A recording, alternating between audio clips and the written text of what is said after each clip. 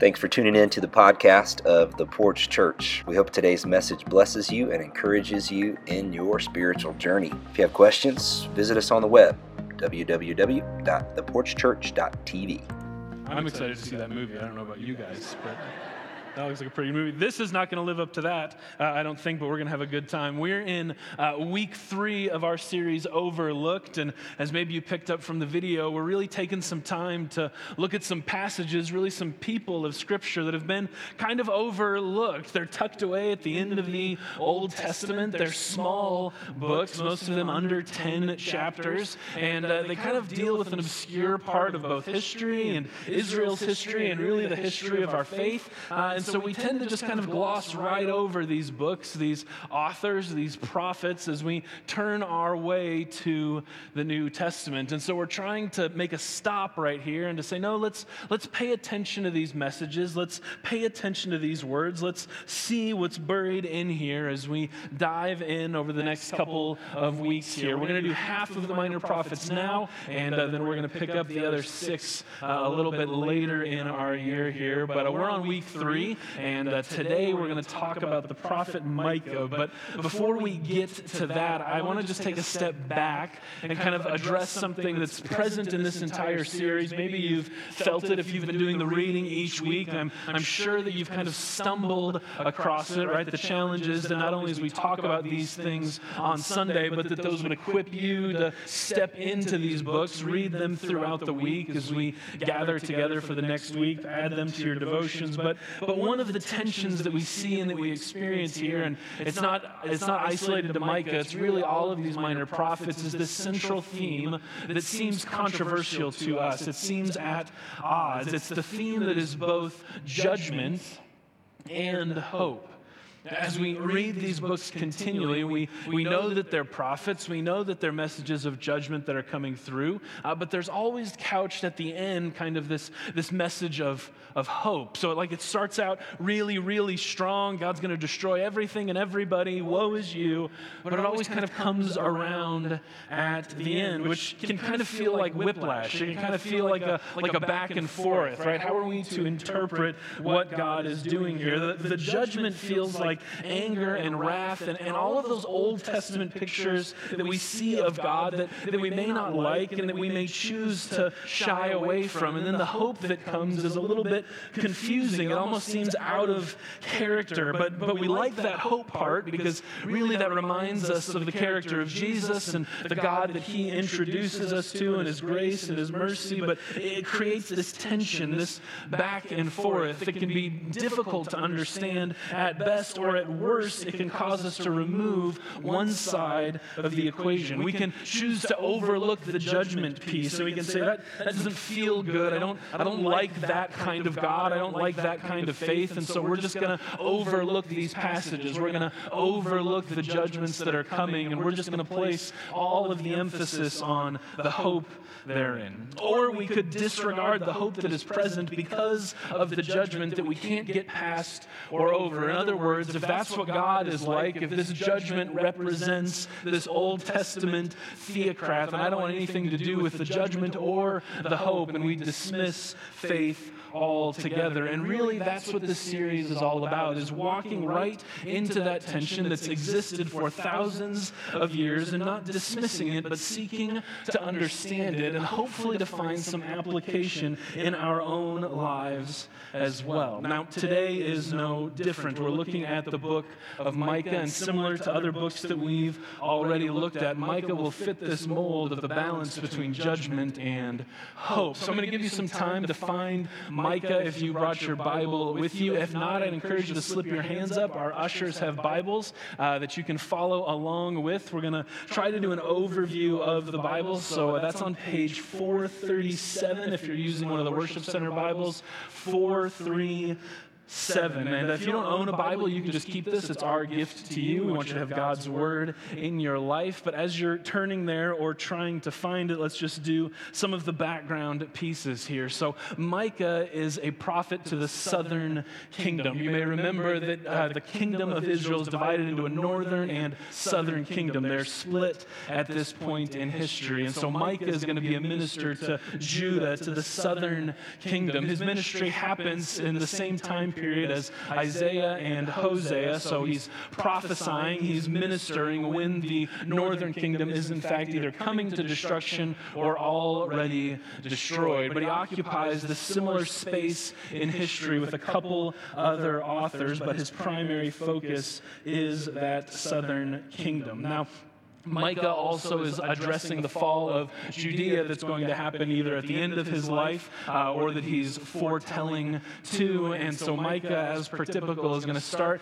with a lot of the judgmental phrases that maybe we've started getting used to. We're not used to them yet by any means, but he's going to start pretty hot and heavy here. We're going to start at verse 3 after his introduction. So this is Micah chapter 1, verse 3.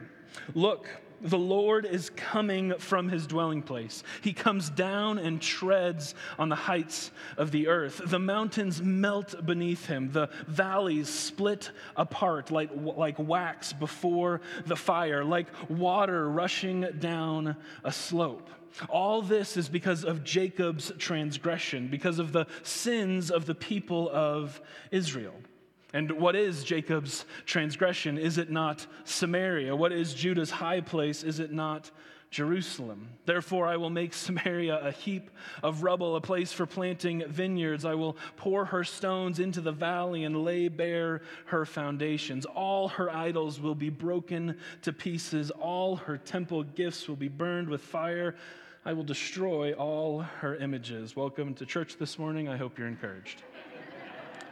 Right, but this is the judgment that we step back from and go, ooh, I don't know what that means. A couple things to point out here, right? He uses Jacob as a reference to the northern kingdom. Samaria is the capital of that region, of that place. The southern kingdom, Judah, he refers to Jerusalem, which is the capital of that place. And we see these powerful images of judgment that applies to God, right? He's powersome and fearful. He melts mountains like wax before fire. Valleys split like water rushing down a slope. The imagery that is given to us here is very, very concrete and very, very intense. So why so much destruction? Why is God coming to destroy, to remove these nations? Well, quite frankly, because they aren't following God's laws. It says because of the sins of the people, of Jacob in the north and of Judah in the south. And so God is bringing judgments because of their failure to keep their promises, to live according to the standard that God has given them. Now, Micah, a little bit later on in chapter 3, is going to leverage these things specifically at the leaders, those in authority, whether they're political leaders or religious leaders. He takes up causes with everyone on both sides to say, hey, you've been charged with leading these people, and instead of leading them in godly ways, instead of leading them in truth, instead of leading them in the ways that are in line with what God would want, you're lining your own pocketbooks. You're leading for your own selfish gain. You're only prophesying when it benefits you, and God says that is where the issue is. See, part of this issue with the judgment and hope thing is that we want to reduce these ideas to their simplest problems, to their simplest context. But if we only approach God on one side of Scripture, then really we miss the opportunity for where God is working all around us. That a person misbehaved and now has earned eternal judgment, and now people are destroyed because of it, right? All of a sudden we can kind of see what our critics are saying, that God of the Bible, the God who destroys willy-nilly, isn't somebody that we like either.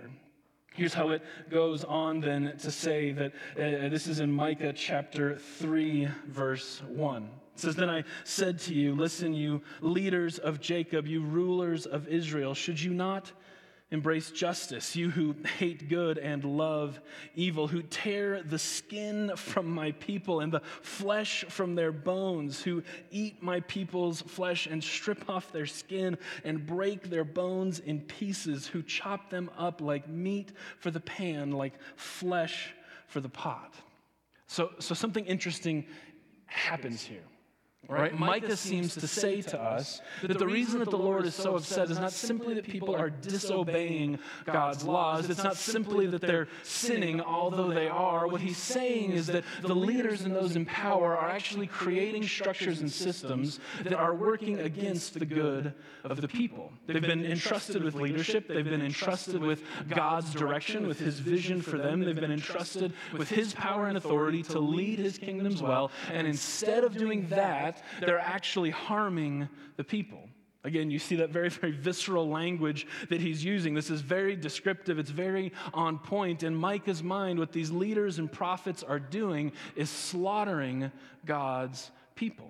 What they're doing is not, in fact, just disobeying God. What they're doing is actually bringing down a whole people group. They've forgotten that they are in the place of being freed from oppression under God's law. This is the whole point of the Exodus in the Old Testament, that God would bring out a people in freedom for himself, and instead they find themselves serving in the role of the oppressors. See, a lot of times when we approach this judgment and hope thing so simplistically, we get stuck on the judgment that's there and we don't want to wade into it. But when we actually wade into it, we see that what God is actually doing is trying to bring out something good from all this bad. What God is actually trying to do is to set about his rule and reign and his kingdom. But in order to do that, there has to be some justice done. This is the point of the judgment that we see in the prophets. See, God's laws provide life, and ignoring them causes suffering. The rule that God wants to put in place is for our benefit and for our good. It's for the good of the people. And when those things are ignored, not only do we as individuals suffer, but when they're ignored at a higher level, a higher echelon of society, everything collapses and suffers because of it, right? It's not simply that they were disobeying God's laws. It's not simply that they were sinning, although they were, and that's bad, and we need to pay attention to those things. But they forgot that they had been freed from oppression and found themselves being the oppressors themselves. This was the problem that God brings to him.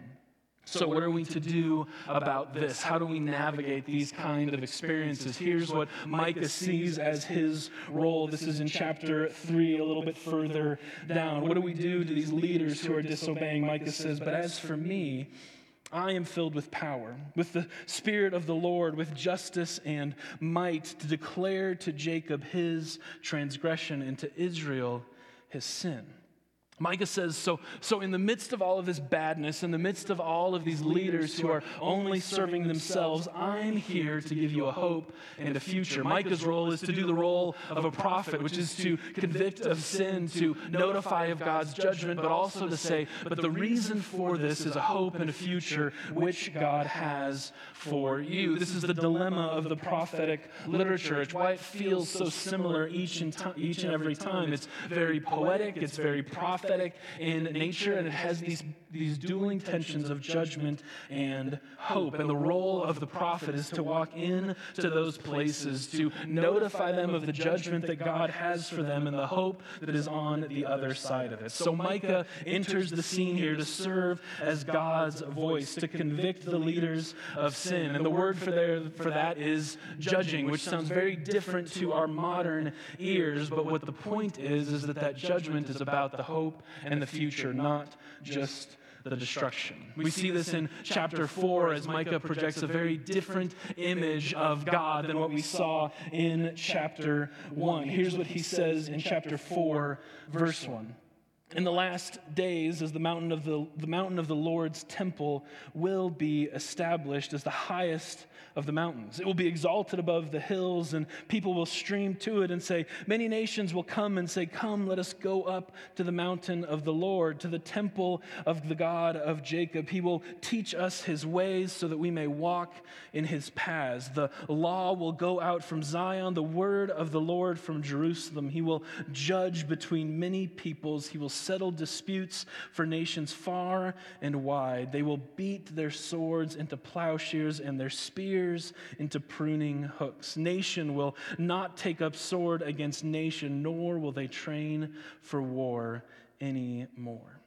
See, the fact is that judgment is present in these books. Absolutely. It's there. We can't get over it. But the point and the purpose for the judgment is this, is God's rule and reign and his kingdom, which is a kingdom of peace, which is a kingdom where there is no war and no destruction. What God is attempting to do continually, we see this throughout Scripture, from the very beginning to the very end in Revelation, is that he's trying to establish his kingdom. But to do that requires that people in power want the same thing as God wants for them. And when they don't, the problem isn't just that they disobey God, it's that they set up an earthly kingdom, an earthly ritual and power structure that works against the kingdom that God is creating. He says as much in the next 4 verses. In Micah chapter 4, verse 6, it says, "In that day, declares the Lord, I will gather the lame, I will assemble the exiles, to those that I have brought grief. I will make the lame my remnant, those driven away a strong nation. The Lord will rule over them in Mount Zion, and from that day and forever. As for you, watchtower of the flock, stronghold of daughter Zion, the former dominion will be restored to you. Kingship will come to daughter Jerusalem." Right? Is destruction coming? Yes, but its purpose is for evil to be eradicated and for God's rule to take its place, for God's kingdom to come here on earth just as it is in heaven. This idea of a remnant, of a people held back that God will bring up, is consistent throughout the entirety of the Old Testament and New Testament, and we see it here. And then Micah has this beautiful description of the redeemed kingdom. You may recognize it if you've been in church around the holidays. Here's what Micah 5:2 says, "But you, Bethlehem Ephrathah, though you are small among the clans of Judah, out of you will come for me one who will be ruler over Israel, whose origins are from of old and ancient times." Of course, we interpret this as a reference to Jesus. We read these verses at Christmas time, and so this is where the hope and the judgment kind of all get brought to fruition. See, these messages, these prophets aren't just about a set time and a set place, although they are. They are specific to peoples and nations and places that are absolutely present at their time of writing. But by serving, by prophesying, by being servants of the Lord, their messages are also carried far beyond themselves, have applications to the people of God there and then, but also here and now, as we see them all kind of give a nod to this future hope, this Messiah, this coming King, this putting things right that we know happens in Jesus in the New Testament. But the point of all of that is simply this, that the point of judgment isn't about punishment. It's not simply about the leveraging of punishment towards people. It's actually about a refining process. It's about a refinement that must occur within us and within the people of God to become the people of God who will institute the rule and reign of such a kingdom. In other words, what the prophets represent is a changing of a people, a growing of a people to be transformed into the people and the nation of God who will actually carry out the things that he wants present.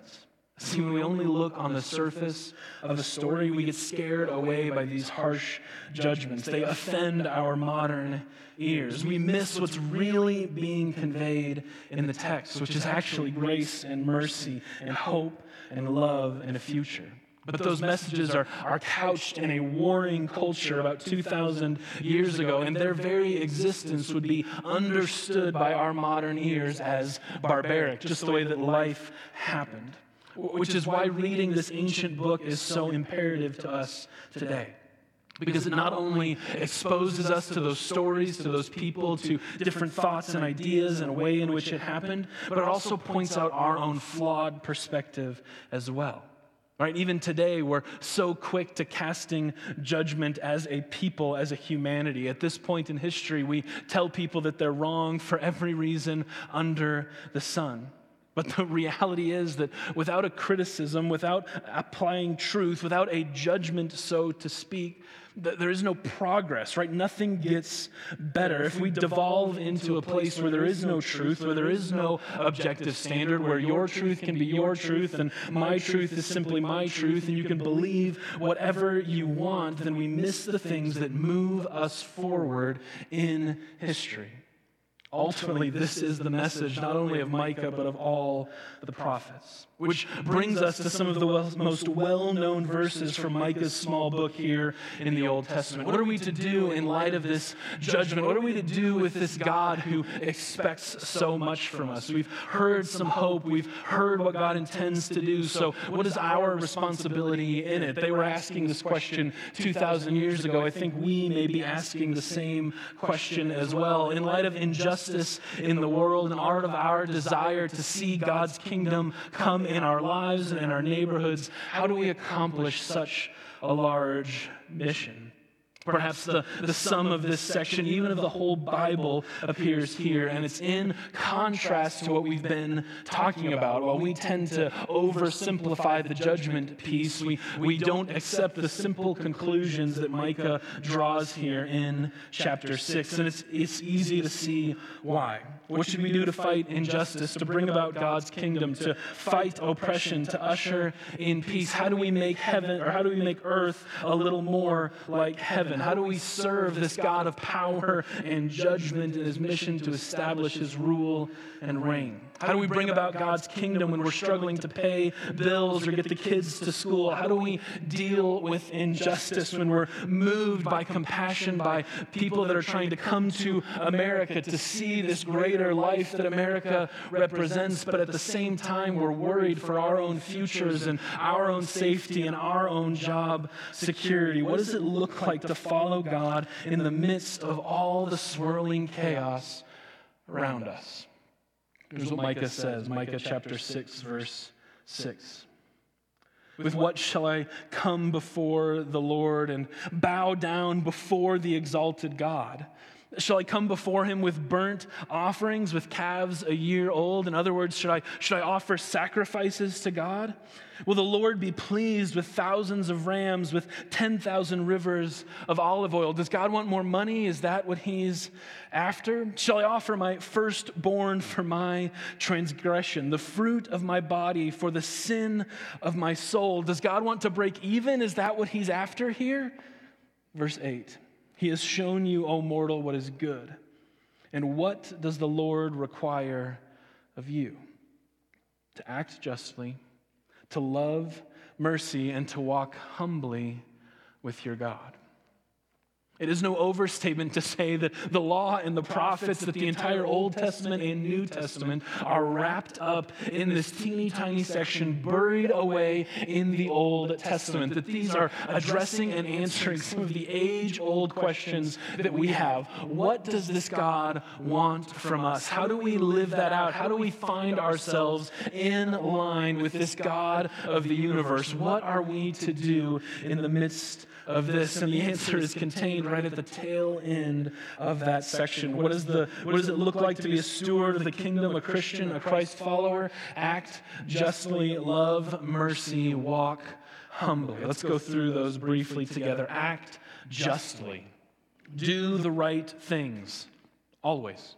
Treat people fairly, with dignity and respect. Call them to account when they've made a mistake or crossed a line. Encourage and foster relationships of right actions. What does this actually look like? You may be a leader at work. How can you create systems and structures of equity, of fairness, of adding value to people regardless of their background, regardless of what everyone else is doing?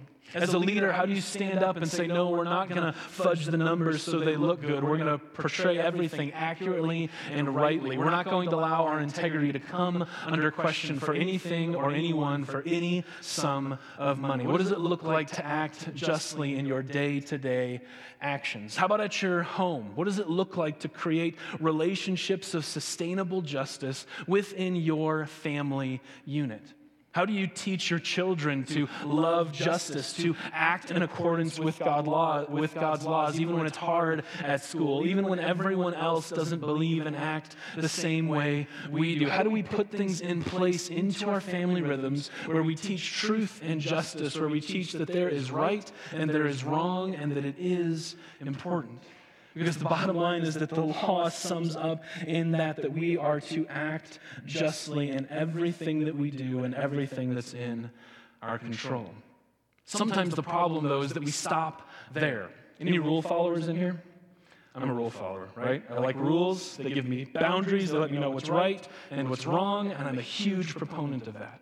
The only problem is that I can get stuck there. I can get so stuck on right things and right actions that I forget the entire second part of the commandment, which is to love mercy, to love compassion, to love grace, to find ourselves following this God who is just and true and right and good, but who at the same time would offer his grace and love, not treating us as our sins deserve, but letting Jesus die and take our place that we might be in right relationship with him. See, if we only uphold the law, we've missed the entire point of grace. We've missed the entire application of how God loves and moves us. And if we're going to be a people of God, then we must find ourselves in those places, upholding justice, right, and truth in everything that we do, absolutely, but never forgetting the balance of love, mercy on the other side of that. Because here's the reality. The conduit for redemption and hope is actually justice. The way in which that we learn the value of mercy and grace is because we have a full understanding of all that justice is and all that it's trying to do. And only when we understand that our punishment for our sin is death will we be able to fully embrace the grace that is given to us in Jesus. If we enforce the law without learning about mercy, then we'll miss the entire point of what Jesus came to do. So we have to learn to act justly in everything that we do, but we must also balance that with a love for mercy, for compassion for people from all walks of life, from all places, to lead in love in everything that we do. Now, how do we balance those two things out? That feels a lot like the judgment and hope that we've been talking about, to talk about loving mercy, but at the same time acting justly. What do we do when we come across a situation that doesn't fit into one of those nice, neat categories? What do we do when it's not that simple, when it's not black and white? What do we do when we don't know which side of God's equation we should fall on? It's the final part, right? Walk humbly with your God. God says, look, I get it. Those questions are above your pay grade. That's fine. So just keep in step with me, and I'll tell you what to do when. I'll tell you when a situation requires justice. I'll tell you when to uphold truth and the law, but I'll also speak to you, and I'll tell you when to offer grace and mercy. And often as you walk through those types of things, you'll find that it is a both and, not an either or. Very similar to this message of judgment and hope. You can't have one without the other. Without the fear of what God is doing, there is no hope for a better future. If nothing gets cleaned up, then there's no hope for it being any better. If we don't teach justice and right actions, then grace becomes something that gets trampled over instead of something that gets championed. How do we navigate through that tension? Walk humbly.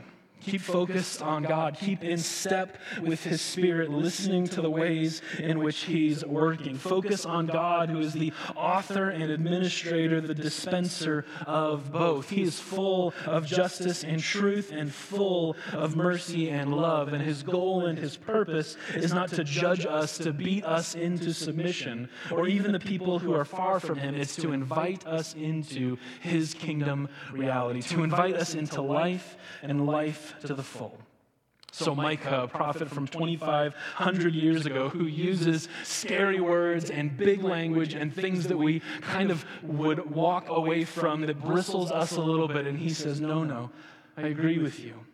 God is a God of truth and love. He's a God of justice and of grace, of mercy and of right standards. And our job is to find ourselves in the same space, learning from God while at the same time dispensing all that he gives us to make the world reflect more of his attributes, which are on display in us.